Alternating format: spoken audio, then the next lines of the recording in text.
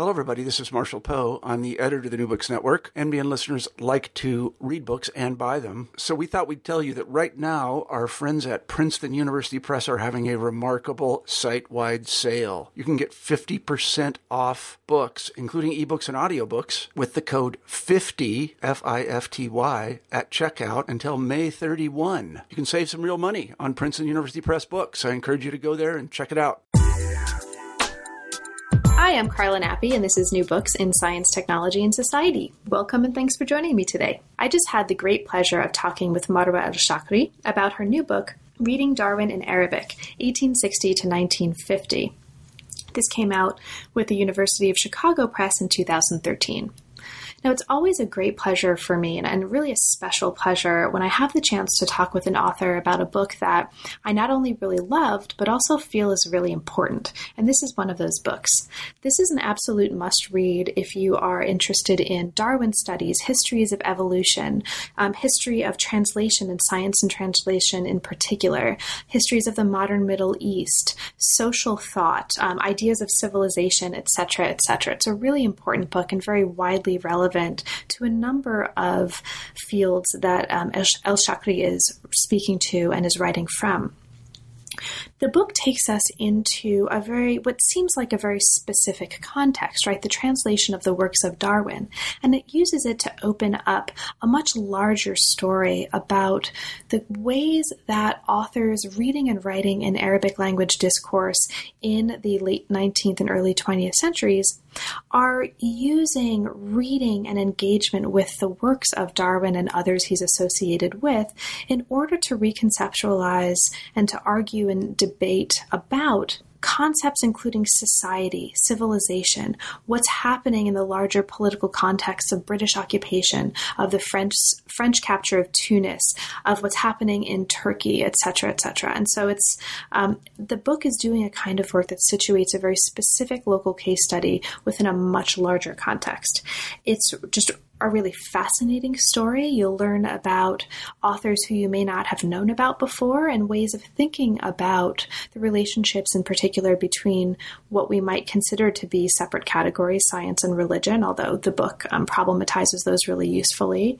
And it's just a really interesting, fascinating read. So I will stop there and let you get to it. It was really a pleasure to talk with Marwa about it. It was a pleasure to read the book, and I really do hope you have a chance to read it after you listen to the interview because it's well worth the time.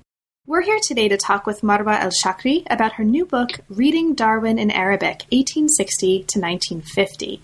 Welcome to New Books in Science, Technology, and Society, Marwa, and thank you very, very much for making time to talk with me today. Thank you, and thanks for inviting me. It's a pleasure, and I should say right at the outset that I really loved the book, and I also think this is a really important book, not just a really well-written and exhaustively researched book. So I'm really delighted that we have a chance to talk about it today and to also translate it a little bit for our audience. Speaking of translation, which is something that I'm sure we'll be talking about a little bit later. Thanks. Yeah, thanks. I look forward to chatting about it too. So Marwa, can you start us off, as is traditional for the New Books in Science, Technology, and Society channel, by saying just a little bit about yourself and your background, and specifically, how did you come to academic work in the history of science? Right. So I actually majored in biology as an undergraduate and kind of fell into the history of science accidentally, in fact, or it felt like it at the time, as many things do. And I think I actually went into academia sort of not really thinking I was going to stay on for very long, and just was one of these things, history of science from the point of view of a biologist. At the age of 21 or whatever I was, it seemed like this kind of strange sister creature.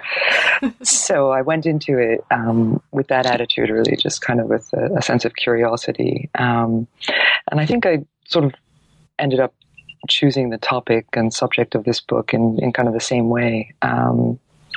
Just kind of picking up interests as I kind of move forward with my work and with my thoughts. And evolution, I guess, had been something that, as a biologist, I had focused on quite a lot. And so it seemed kind of natural to kind of fuse together some of my interests at that point. It's really interesting because it sounds like we both came to the history of science in really similar ways. Just background in the sciences and working in the life sciences and deciding to kind of look at that as a historical phenomenon. Yeah. So the book that we're talking about today looks at the reception and translation of, and also the engagement with, the ideas of Darwin and associated thinkers in the late 19th and early 20th centuries in Arabic language contexts. And those different contexts and those kind of differences between those different contexts come out really nicely in the book, and I'm sure we'll have a chance to talk about those in the context of our discussion. Now, you've talked a little bit about how you came to the topic, kind of stumbling upon it, and again, the context of having a background in the life sciences and focusing on that as part of your historical project as well. Now, this started out as a dissertation project, if I'm correct, and it's transformed in the course of dissertation to book into the monograph that we have now.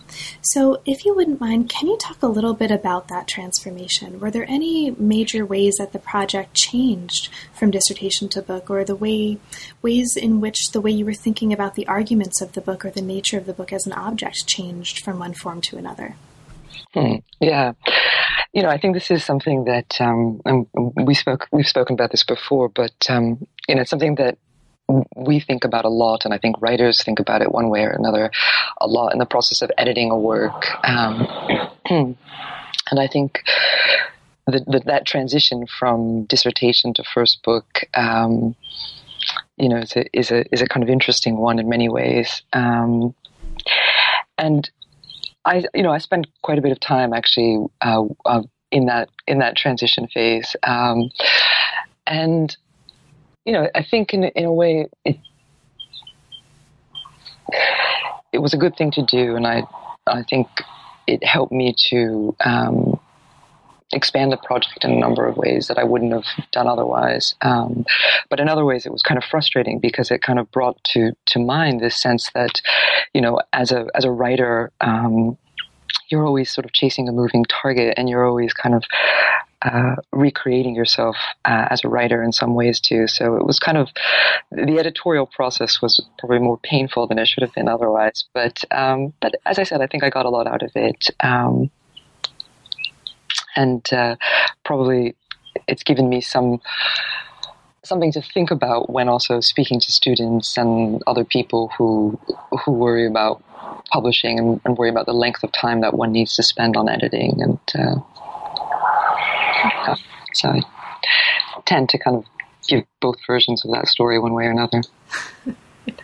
So were there any kind of conceptual foci of the book that weren't in the dissertation, or any ways that the argument itself underwent any kind of metamorphosis from one form to the other? I think the basic structure of the book, it's interesting, the first few chapters in any case kind of stayed the same. And that was in some ways kind of frustrating because somehow the analytical framework in my mind had shifted over time, and I'd brought in, for instance, translation and translation theory had become more and more important over time. But also certain things shifted in terms of my understanding, for instance, of the connection between, say, natural theology and the different versions of natural theology, which I had in mind to some extent, but became sharper over time. And I could sort of rewrite bits of it, but sort of kind of writing the book all over again, which at some point one doesn't really want to do, although some people do, and I admire that, but I never got to that point. So in a way, the first few chapters are kind of similar, but it was more of this issue of kind of adding different layers of analysis over time. Mm-hmm. So you've brought up the importance of translation and translation theory, and this is actually a really nice place to segue into the book itself. In the introduction, you talk about the importance of and the challenges of reading in and writing about translation. And translation of texts, of ideas, of practices, is really one of the major themes that threads through many of the chapters. Have there been any particular areas of translation theory, translation practice that have been especially important in informing how you think about translation in the context of the work that the book is doing?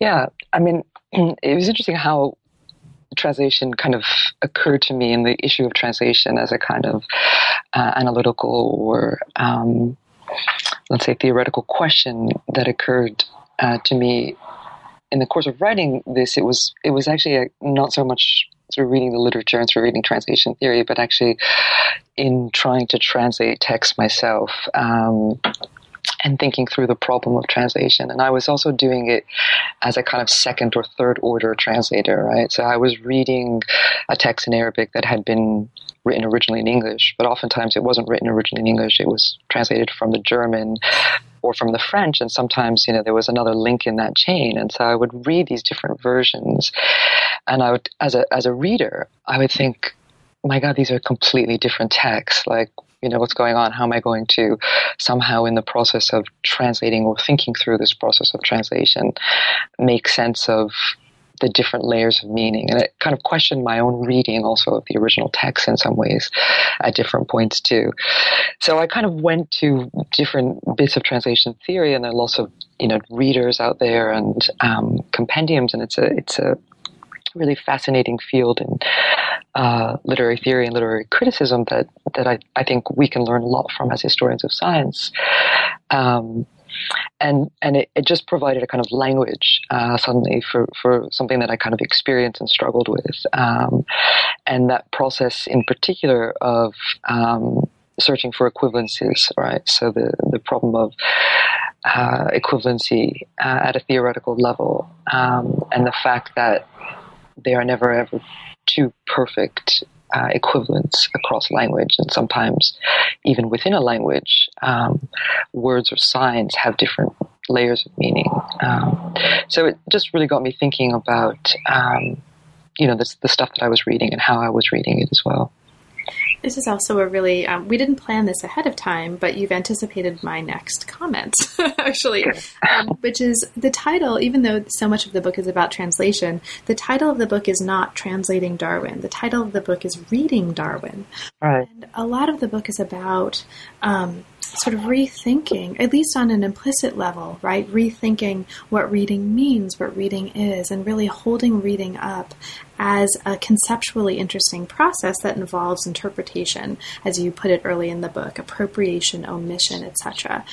Was that well, obviously it was a conscious decision, but was the decision to call this Reading Darwin, given your early comments in this introduction of the book about reading as a process, did that come from some way that you wanted readers to rethink what reading is, or more largely or more broadly speaking, did some conceptual way of thinking about reading and the kind of work that it does inform how you approached the book?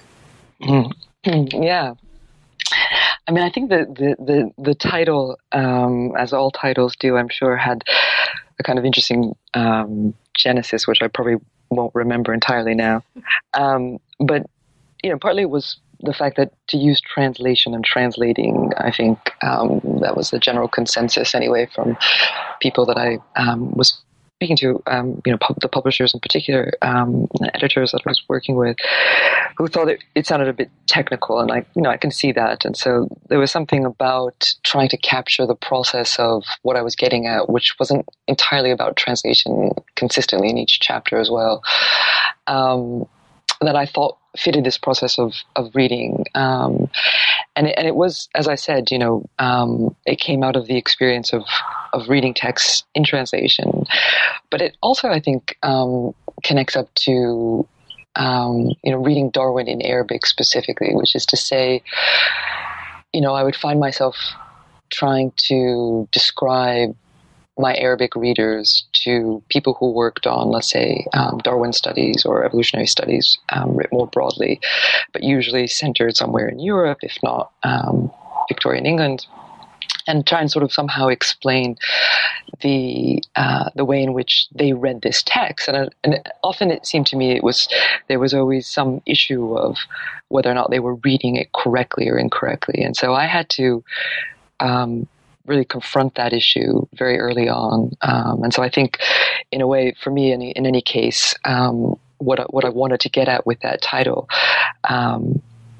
apart from the various plays that it sort of incorporates, was this process of thinking about the nature of reading as perhaps a more kind of complicated process than we've maybe thought of before. Thank you. So Darwin's work was perhaps one of the most widely read kinds of work globally in the context that you're looking at in the 19th century, late 19th century especially. And you talk early on in the book about the aspects of Darwin's work that perhaps lent it to having a tremendously global appeal. It was translated not just into and out of Arabic, but in Chinese and many, many other languages and contexts. You call it brilliantly ambiguous. It's work that could be assimilated into lots of different local traditions of thought in lots of different ways, and he was kind of usefully indefinite and at times inconsistent about the question of religion in his writings. And this way of negotiating between what we might consider to be more religious aspects of the writing and scientific aspects of the writing is something that's very much a kind of motor over the course of the book, and as we look at and try to understand the way it was taken up in Arabic language discourse. Mm.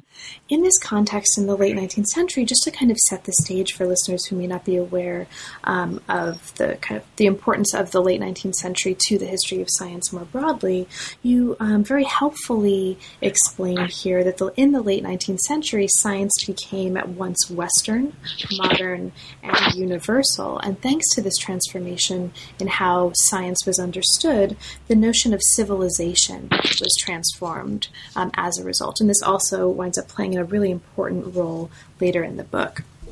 Now, in order to take us into the specific case studies that you're looking at, the first chapter opens by looking closely at a popular science monthly called, in English, The Digest, in Arabic, Al-Muqtataf. So can you maybe start us off by introducing Al-Muqtataf? What kind of journal was this? What kinds of things was it publishing? And can you situate it within the wider ecology of popular science writing in 19th century Syria and Egypt? Okay, great. Sure, yeah. I mean, this was, I think, probably the single most important journal in a way for the book, but also for Arabic popular science writing of the time. So I think it's interesting to think about both how it's founded, and then also to think through its popularity really over many years. And it's founded in the 1870s and lasts really until 1952. So ends with sort of kind of revolutionary Egypt in the 50s, which is also interesting. So essentially it's founded by two native tutors, as they were called, instructors by the names of Yaqub Sarrouf and Faris Nimr. And there was a third member of the group who was the printer, Shaheen Makarias, who's also kind of a native assistant for Syrian Protestant College, which was where they were teaching at the time or working at the time. And they had also been students at this college and had worked closely with some of the original American Protestant missionaries who had gone to Beirut, to proselytize, but which actually ended up meaning teaching sort of the basics, kind of reading, writing, and arithmetic, and that sort of thing. And it was really about the promotion of literacy and a certain model of universal education. And underneath it, in a sense, it was a kind of civilizing mission. And this tension between civilizing and proselytizing was something that missionaries were actually very aware of, and they thought about it constantly. And the fight, as it were, or the struggle usually took place differently depending on where you were situated. So if you were sort of in the field or abroad, then you tended to take a different usually tend to take a slightly different view from, say, trustee members and board members at home. In any case, this idea had started, according to records that we have, in any case, from what people have said in diaries and whatnot, started through a Protestant missionary by the name of Cornelius van Dyck, who had been one of these early founders of the Beirut mission station. Well, not founders, but a very important early member of that station. And two of the two tutors, as I mentioned, and the printer.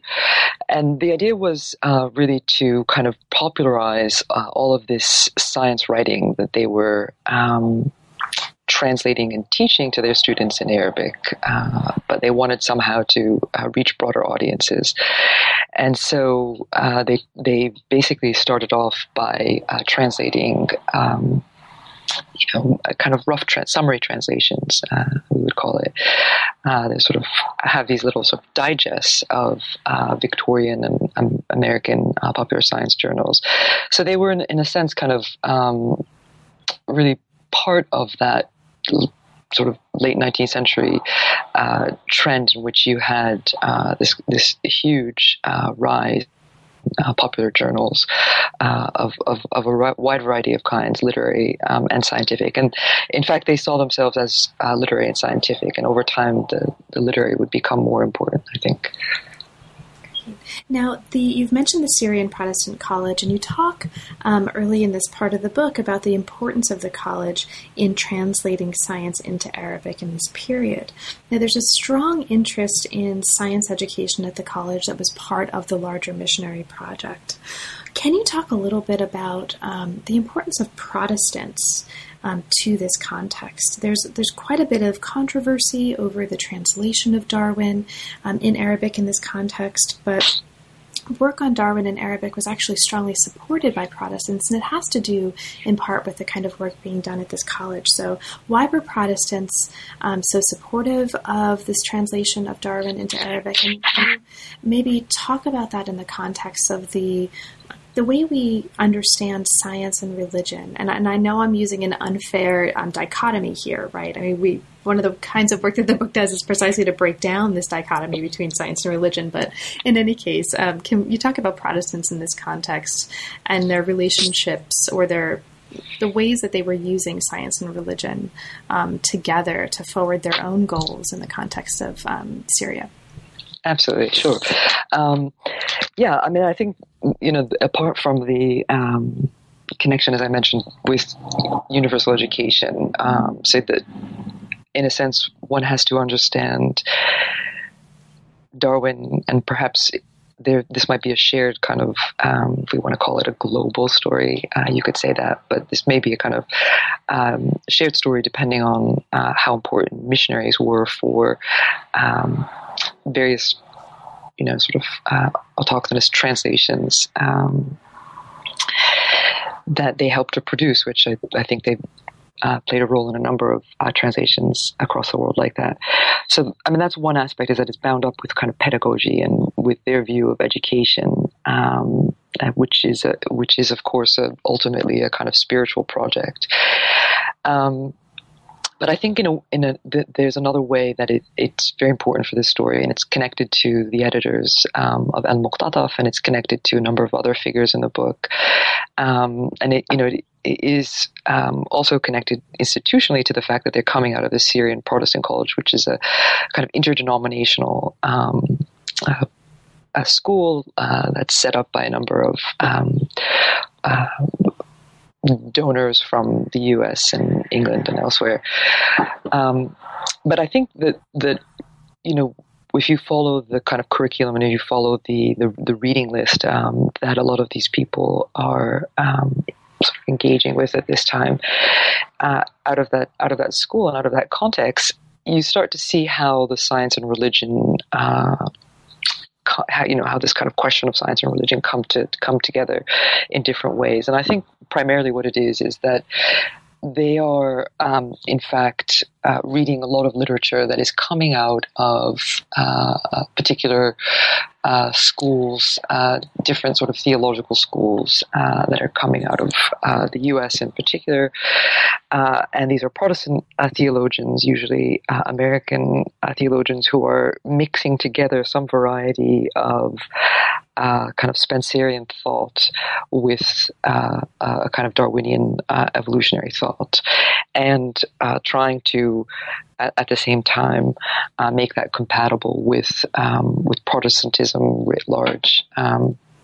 So the way in which actually a lot of people read this in Arabic is not so much as a kind of incompatibility, which is why that controversy over Darwin in the 1880s that I talk about in the book strikes the editors and many other students at that school as very odd, because they were kind of imbibing this much more kind of syncretic, let's call it, sort of Spencerian view of evolution, which had strong sort of overtones of kind of natural theology and whatnot, and didn't necessarily see that as kind of incompatible with religious faith, and couldn't understand the argument, in fact, entirely, or so they claimed at the time. It may have been a rhetorical argument, but I think in some ways they were surprised by the extent of the reaction.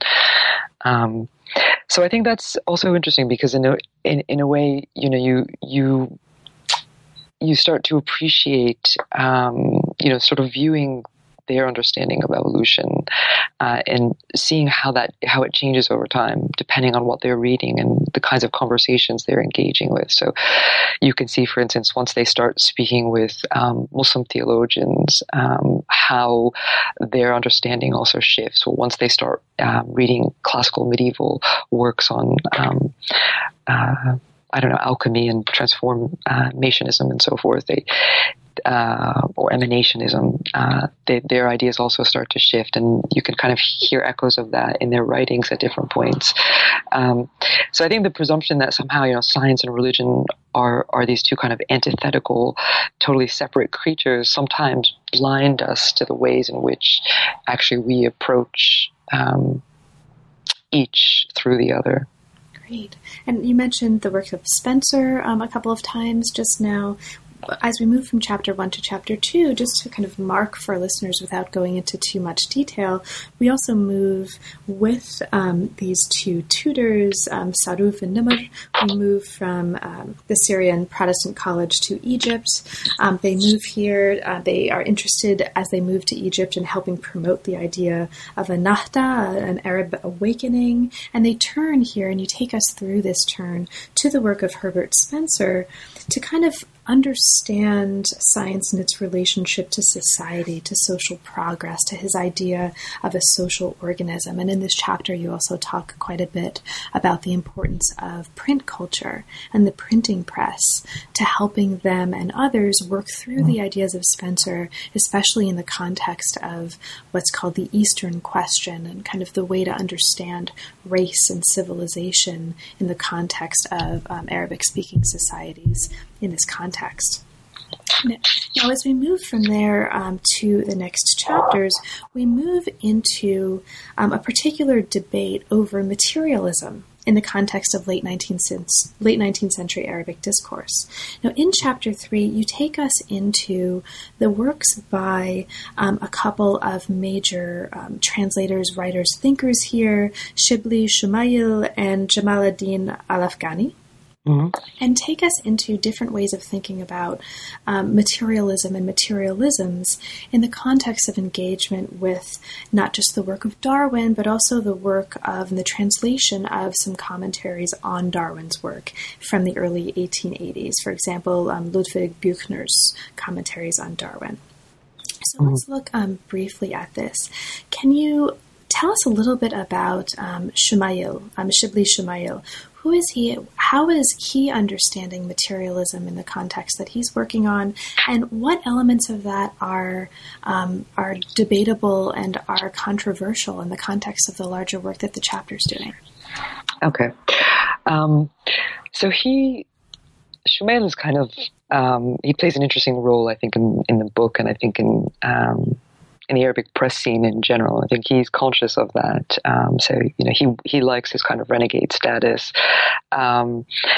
And so I think in some ways, he's kind of a deliberate sort of provocateur, right? He's kind of using his materialism in a way to question the sort of unthinking spiritualisms, as he puts it, a little hayya of his audiences, or some of his audiences. So, I think, again, perhaps maybe we need to understand kind of what he's saying in the broader context of how people are understanding also a certain distinction between, say, spirit and matter, science and religion, and he's trying to shake that up a little bit.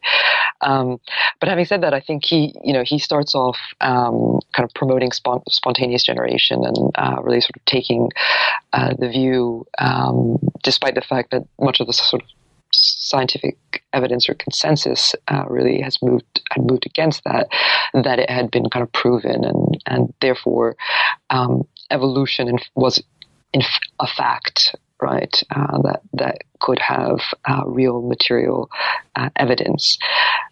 So there was always that question in some people's minds of the sort of point of origin, right? Which is to say that it wasn't just about the problem of finding transitionary forms, but also of thinking of how you can keep going back through that chain to that first, right, sort of generation. And so the generation of life from dead matter, as he was often putting it in various slogans, was something that he thought really was necessary to kind of make a kind of convincing logical explanation for evolution, seemed justifiable for most people. So I think that was really what motivated him. But I think in other ways, he was much more of a kind of a vitalist and idealist, and sort of he borrowed from German materialism, but there are sort of strong echoes, I think, of German idealism in his thought, and that he didn't necessarily develop very well. I mean, he was primarily a doctor, and sort of wrote on these subjects on the side, and enjoyed, as I said, having this kind of. Marwa, sorry, I think we got cut off. We were talking in the last part of our conversation about materialism in the context of Shibli Shumayl, and who was a defender of these ideas. But as we move into the last part of this chapter and into the next chapter, you introduce us to some people who are actually arguing against kinds of materialist ideas that Shumayl was defending in favor, or rather was arguing in favor of.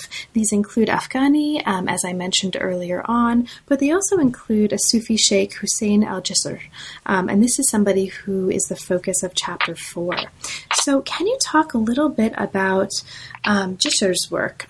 In what way was he trying to challenge materialist arguments, and what's important for us to understand about his work and his ideas in order for us to understand what's happening in this part of the book in terms of what you're arguing here? Right.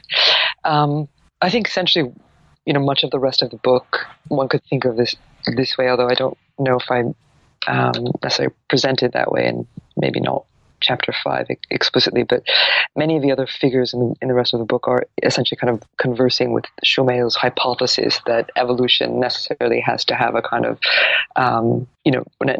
must be understood within a materialist framework.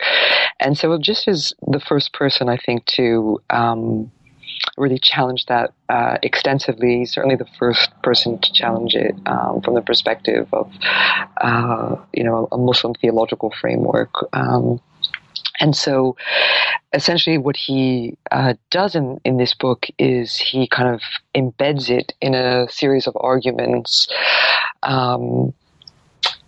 in which basically the book is organized around various sects or schools that emerged from the time of the Prophet Muhammad to the present, although the chronology and the sense of temporality isn't necessarily consistent. So, past and present critics kind of meld into one, but it's organized kind of thematically against sort of around this question of disbelief and what were the conditions or what were the sort of factors that led people to refute this message of Islam. And so one of the chapters is on evolutionary materialism, and he's very careful to kind of put the two together, and then also to separate them at different points in the course of that chapter. And so that chapter where he deals with evolutionary materialism is kind of organized as a series of it's like a kind of Socratic dialogue, and so it's a sort of series of questions and answers that a Sufi sheikh is being asked by a young student evolutionary materialist. And I think it's also kind of a metonym for what just a lot of people worried at that time, which was that you were getting these young students, as they thought of it, going into these new schools, learning about the new sciences and understanding it in a kind of materialist way. And so this was meant to be a kind of corrective. And so basically, to make a long story short, he refutes the idea that a materialist perspective is necessary for an evolutionary one, and shows that most of the laws of evolution that Darwin is describing, or that this evolutionary materialist is describing, are commonsensical, and that there's nothing really new to it, but that it would be incorrect on a logical or syllogistic ground to argue for a materialist view of the evolution of life. Great.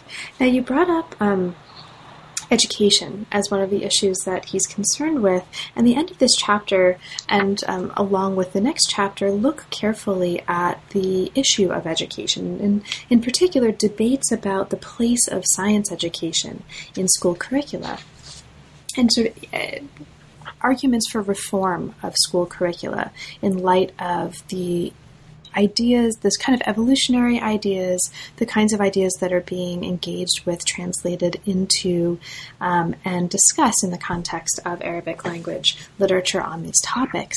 Now, one of the people who's also interested in this is the Mufti in chapter 5, Darwin and the Mufti. This is the Grand Mufti of Egypt, Muhammad Abduh. Can you talk a little bit about him in this context? Because he is, along with the Jisr, who we just talked about in the previous chapter, this Mufti is interested in bringing together ideas of evolution with Quranic exegesis, right? And so he's another person who doesn't necessarily think that Quranic ideas and contemporary ideas of evolution are incompatible. It's just it's a matter of how you interpret evolutionary ideas and how you bring them to bear on an idea of rationality in Quranic exegesis. So this is a long way of asking you to talk a little bit about Muhammad Abduh. How is he important to the story as you're telling it in this part of the book, and what's important for us to understand about the contributions he's making to these debates? Right. So Abduh is a kind of important and much cited figure for people who work on almost any aspect of let's call it sort of Muslim intellectual history in the 20th century. And partly because I think he quickly gains this reputation shortly after his death in 1905 of being kind of Muslim modernist, and this is a term that comes from, as I think I try and explain in the book briefly, from Catholic modernism. And so this idea that by wedding together sort of science and theology, one would create a new modernist kind of theological strain was really, I think, what captured people's imagination who were writing about Abduh after his death in particular, and helped to kind of promote his reputation, I think, in different ways. But he's also, I think, an interesting figure because he didn't, as you mentioned, they didn't really see this question of evolution and exegesis as a particularly problematic one, and that he thought in particular that there were many, hermeneutical and exegetical trends in Muslim theology that allowed for a certain kind of flexibility. And so some of the issues that he thought confronted Christian theologians seemed really just not to be an issue at all for him. And he's explicit about that in some ways. And also, I think because he was a rationalist and sort of self-consciously promoted Islam as a kind of rationalist theology and creed. He, I think, also wanted to make that argument for compatibility on those grounds. But I think the question of education really was what drew him into this whole debate. And in a way, he doesn't actually say much about Darwin or about evolution, and I say that in the chapter. But he's a really important figure, and I think the fact that he gets bound up with debates about evolution as he does at the end of his life, in terms of, sort of the fact that some people start to use his interest in evolution or his reference to Darwin and Spencer against him. And the fact that he's also thinking about science education more broadly, it gets really at the heart of what I think this book is about. And so, in some ways, it's a bit like the relationship between evolution and education that kind of motivated the X Club and other people who try to rethink the nature of the role of the state vis-a-vis its citizens and the nature of the education they got. And so there was something about the way in which a lot of evolutionists, and it was Spencer in particular that he admired, approached this question that really captured his imagination and actually fit with his, I think, pedagogic program in interesting ways. Great. And just for listeners who are particularly interested in the history of education, I'll just signal that there's a really interesting and very extended discussion in this chapter, the end of chapter 5, about sort of his ideas for the reform of Al-Azhar. And you talk about the fact later on in this chapter that even though those reforms didn't really happen, as a consequence, we have the first modern university in Egypt founded. And so it's a really interesting chapter in the history of pedagogy and education, as well as these larger issues that we have been talking about. Now, you mentioned the state, which again really nicely brings us into the next chapter on evolutionary socialism. Now, as you take us into this chapter, we learn about forms of utopian discourse in Arabic. Now, they become more and more associated with science and technology in discussions of how to achieve the perfect state in the future. And this comes along with what you characterize as a new Darwin for Arabic readers. And this is a Darwin and a kind of Darwinian thought that's more focused on mutual aid and the power of social cooperation. So we move here from the individual to the collective. So can you talk a little bit about that? Sort of what is, how do we understand this transformation and the emergent importance of the collectivity in the context of Arabic language discourse and its involvement perhaps with ideas of socialism in the context of the work this chapter is doing? Yeah.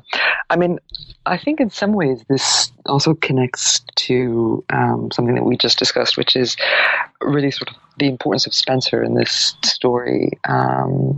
And I think, the question of kind of individualism and collectivism emerged, in my mind in any case, partly out of trying to think about how I would encounter such wildly different readings of Spencer, right? So that someone would be, in the 1870s or 1880s, using Spencer to uphold a kind of staunch individualist ethos in which the state basically retract from any responsibility for collective welfare, because of course that would impede the individual development and evolutionary progress that each person was meant to kind of struggle for on their own somehow, irrespective of the limits that the state and actual social and political context would impose upon them. But in any case,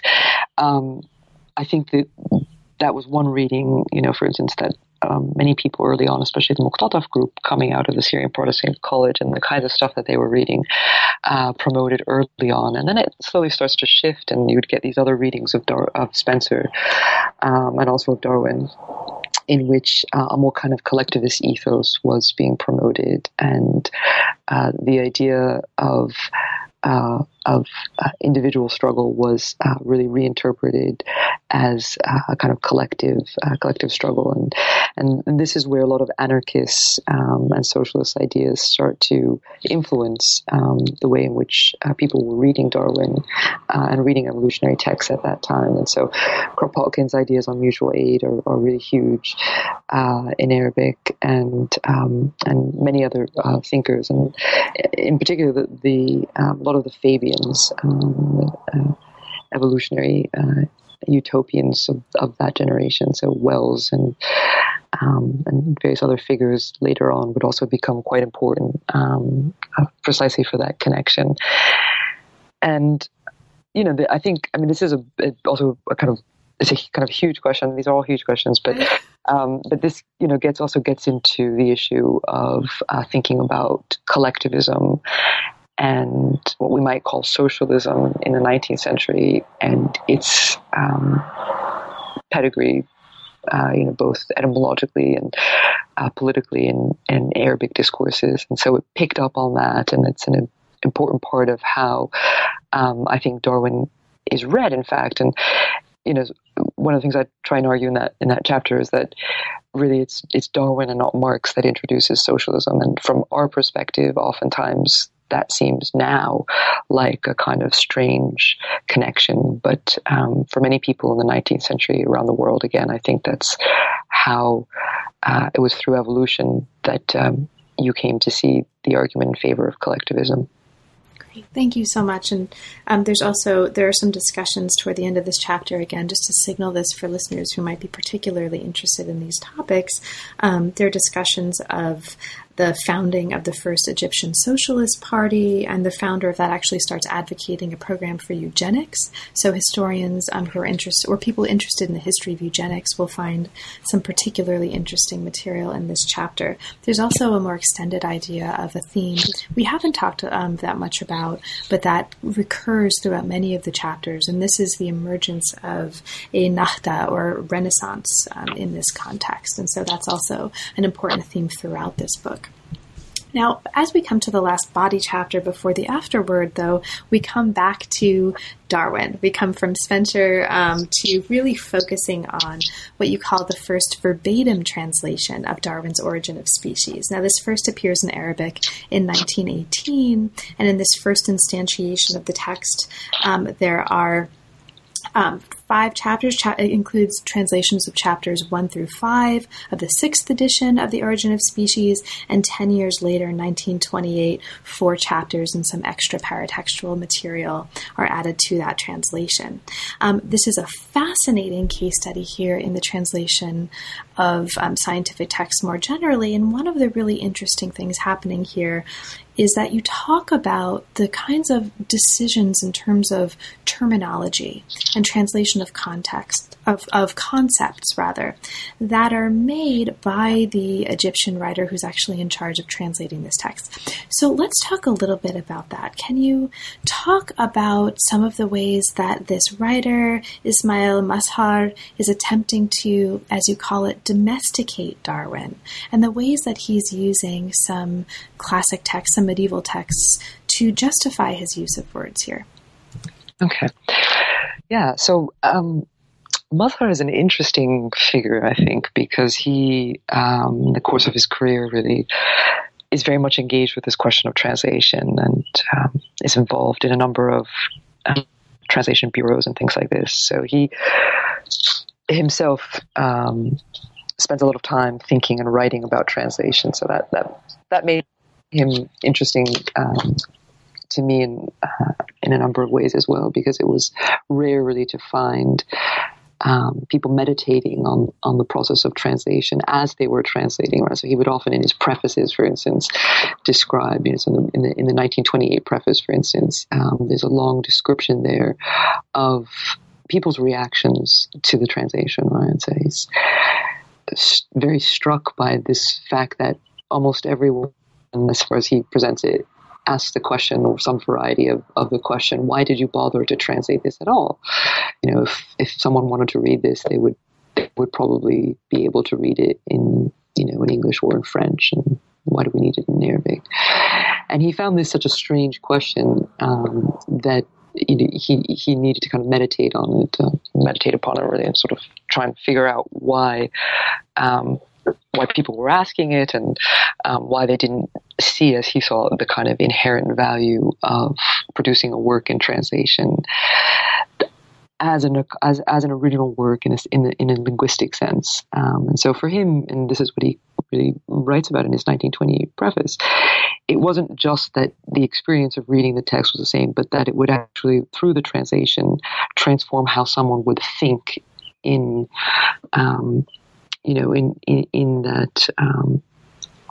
that sort of host language.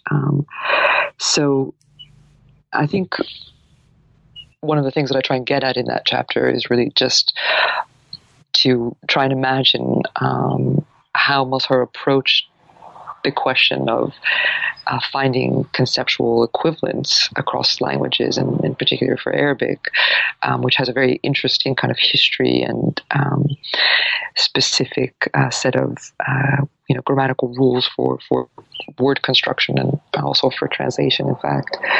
And so I wanted to really just try and sort of think through with him in a way how one might approach different possibilities for terms, including ones like evolution,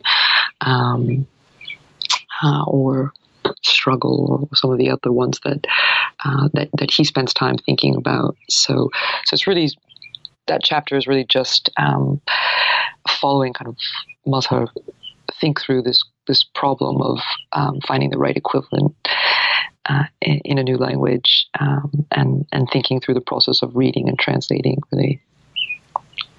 Great. Thank you so much. So just to kind of also mention for listeners, you talk here in this chapter about the importance for Mazhar of evolution in terms of the progress of the moral and ethical life of man. So for him, science had political goals and implications. And I mention this because this is a part of the book that's actually really, really important, that threads through all of the chapters, but that we haven't really had much time to talk about. But I want to signal for listeners, and that is the importance of the larger social and political context within which these transformations in sort of conceptual, discursive, intellectual milieu are actually happening. And so at many points of the book, you're contextualizing these translation and sort of intellectual activities within, for example, the context of the French invasion of Tunis in 1881, the British occupation of Egypt starting in 1882, and here in this chapter, we see also the implications for the success of the Turkish Republic under Ataturk, for what's happening here, and for how Mazhar and others are thinking about these larger issues of evolution, society, morality, and the imbrication of science with not just now spirituality, religion, but also politics and society. So there's an afterword to the book as well, and I'll again just signal this for listeners.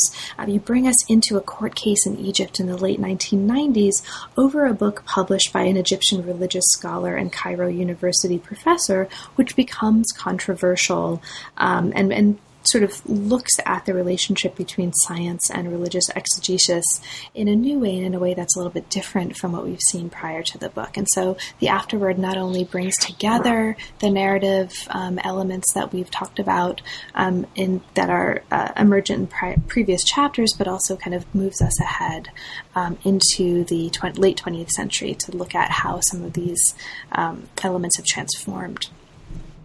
So, Marwa, I've taken up a lot of your time, and there's a ton more material that we could talk about. And it's an extraordinarily rich book, and we've really, really, really, really just scratched the surface here.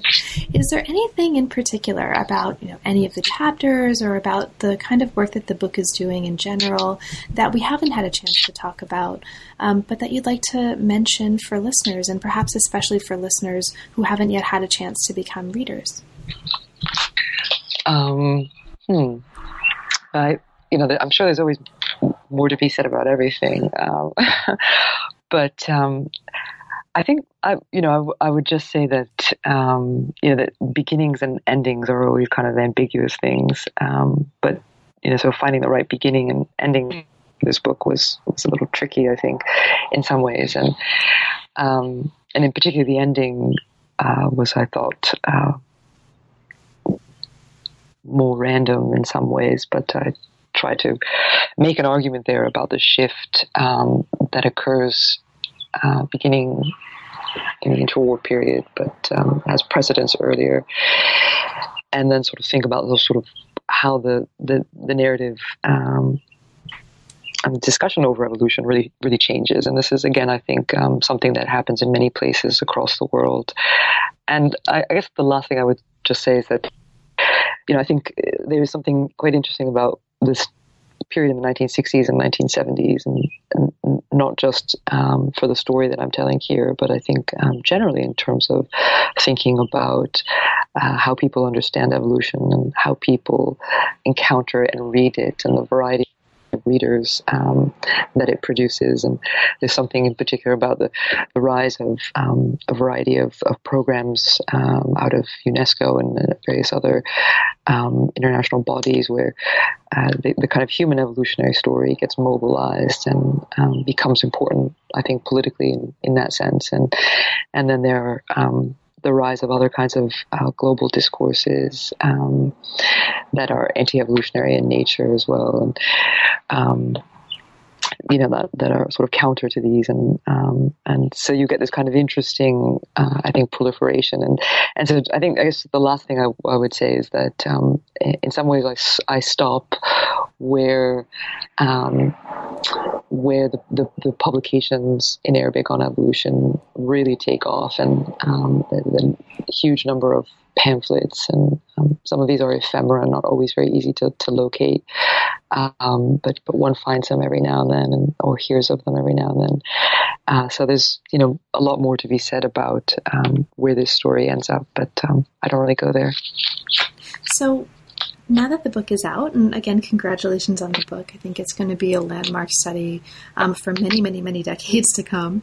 What's next for you? Are there any projects that are currently inspiring you, and what are you working on now? So now I'm working on universal history, I guess. So I decided to scale down. But I think it's connected actually to the first project in a sense, in that it's I guess I'm trying to confront some of the historiographical issues that I felt I faced when I was writing this book, and sort of think through the genesis of that story in a way, and so really just trying to think through the appeal of science for a lot of people like my popular science editors, or like Darwin's translator Ismail Mazhar in the 19th and 20th centuries, and think about its importance for our understanding of world history. Well, best of luck on that project. I'll look forward to talking with you about that book too, whenever that's done. Thank you. It's really been a pleasure, Marwa. Congratulations, and thank you again. Thanks. That was fun. Thanks a lot. You've been listening to New Books in Science, Technology, and Society. Thanks very much for joining us, and we'll see you next time.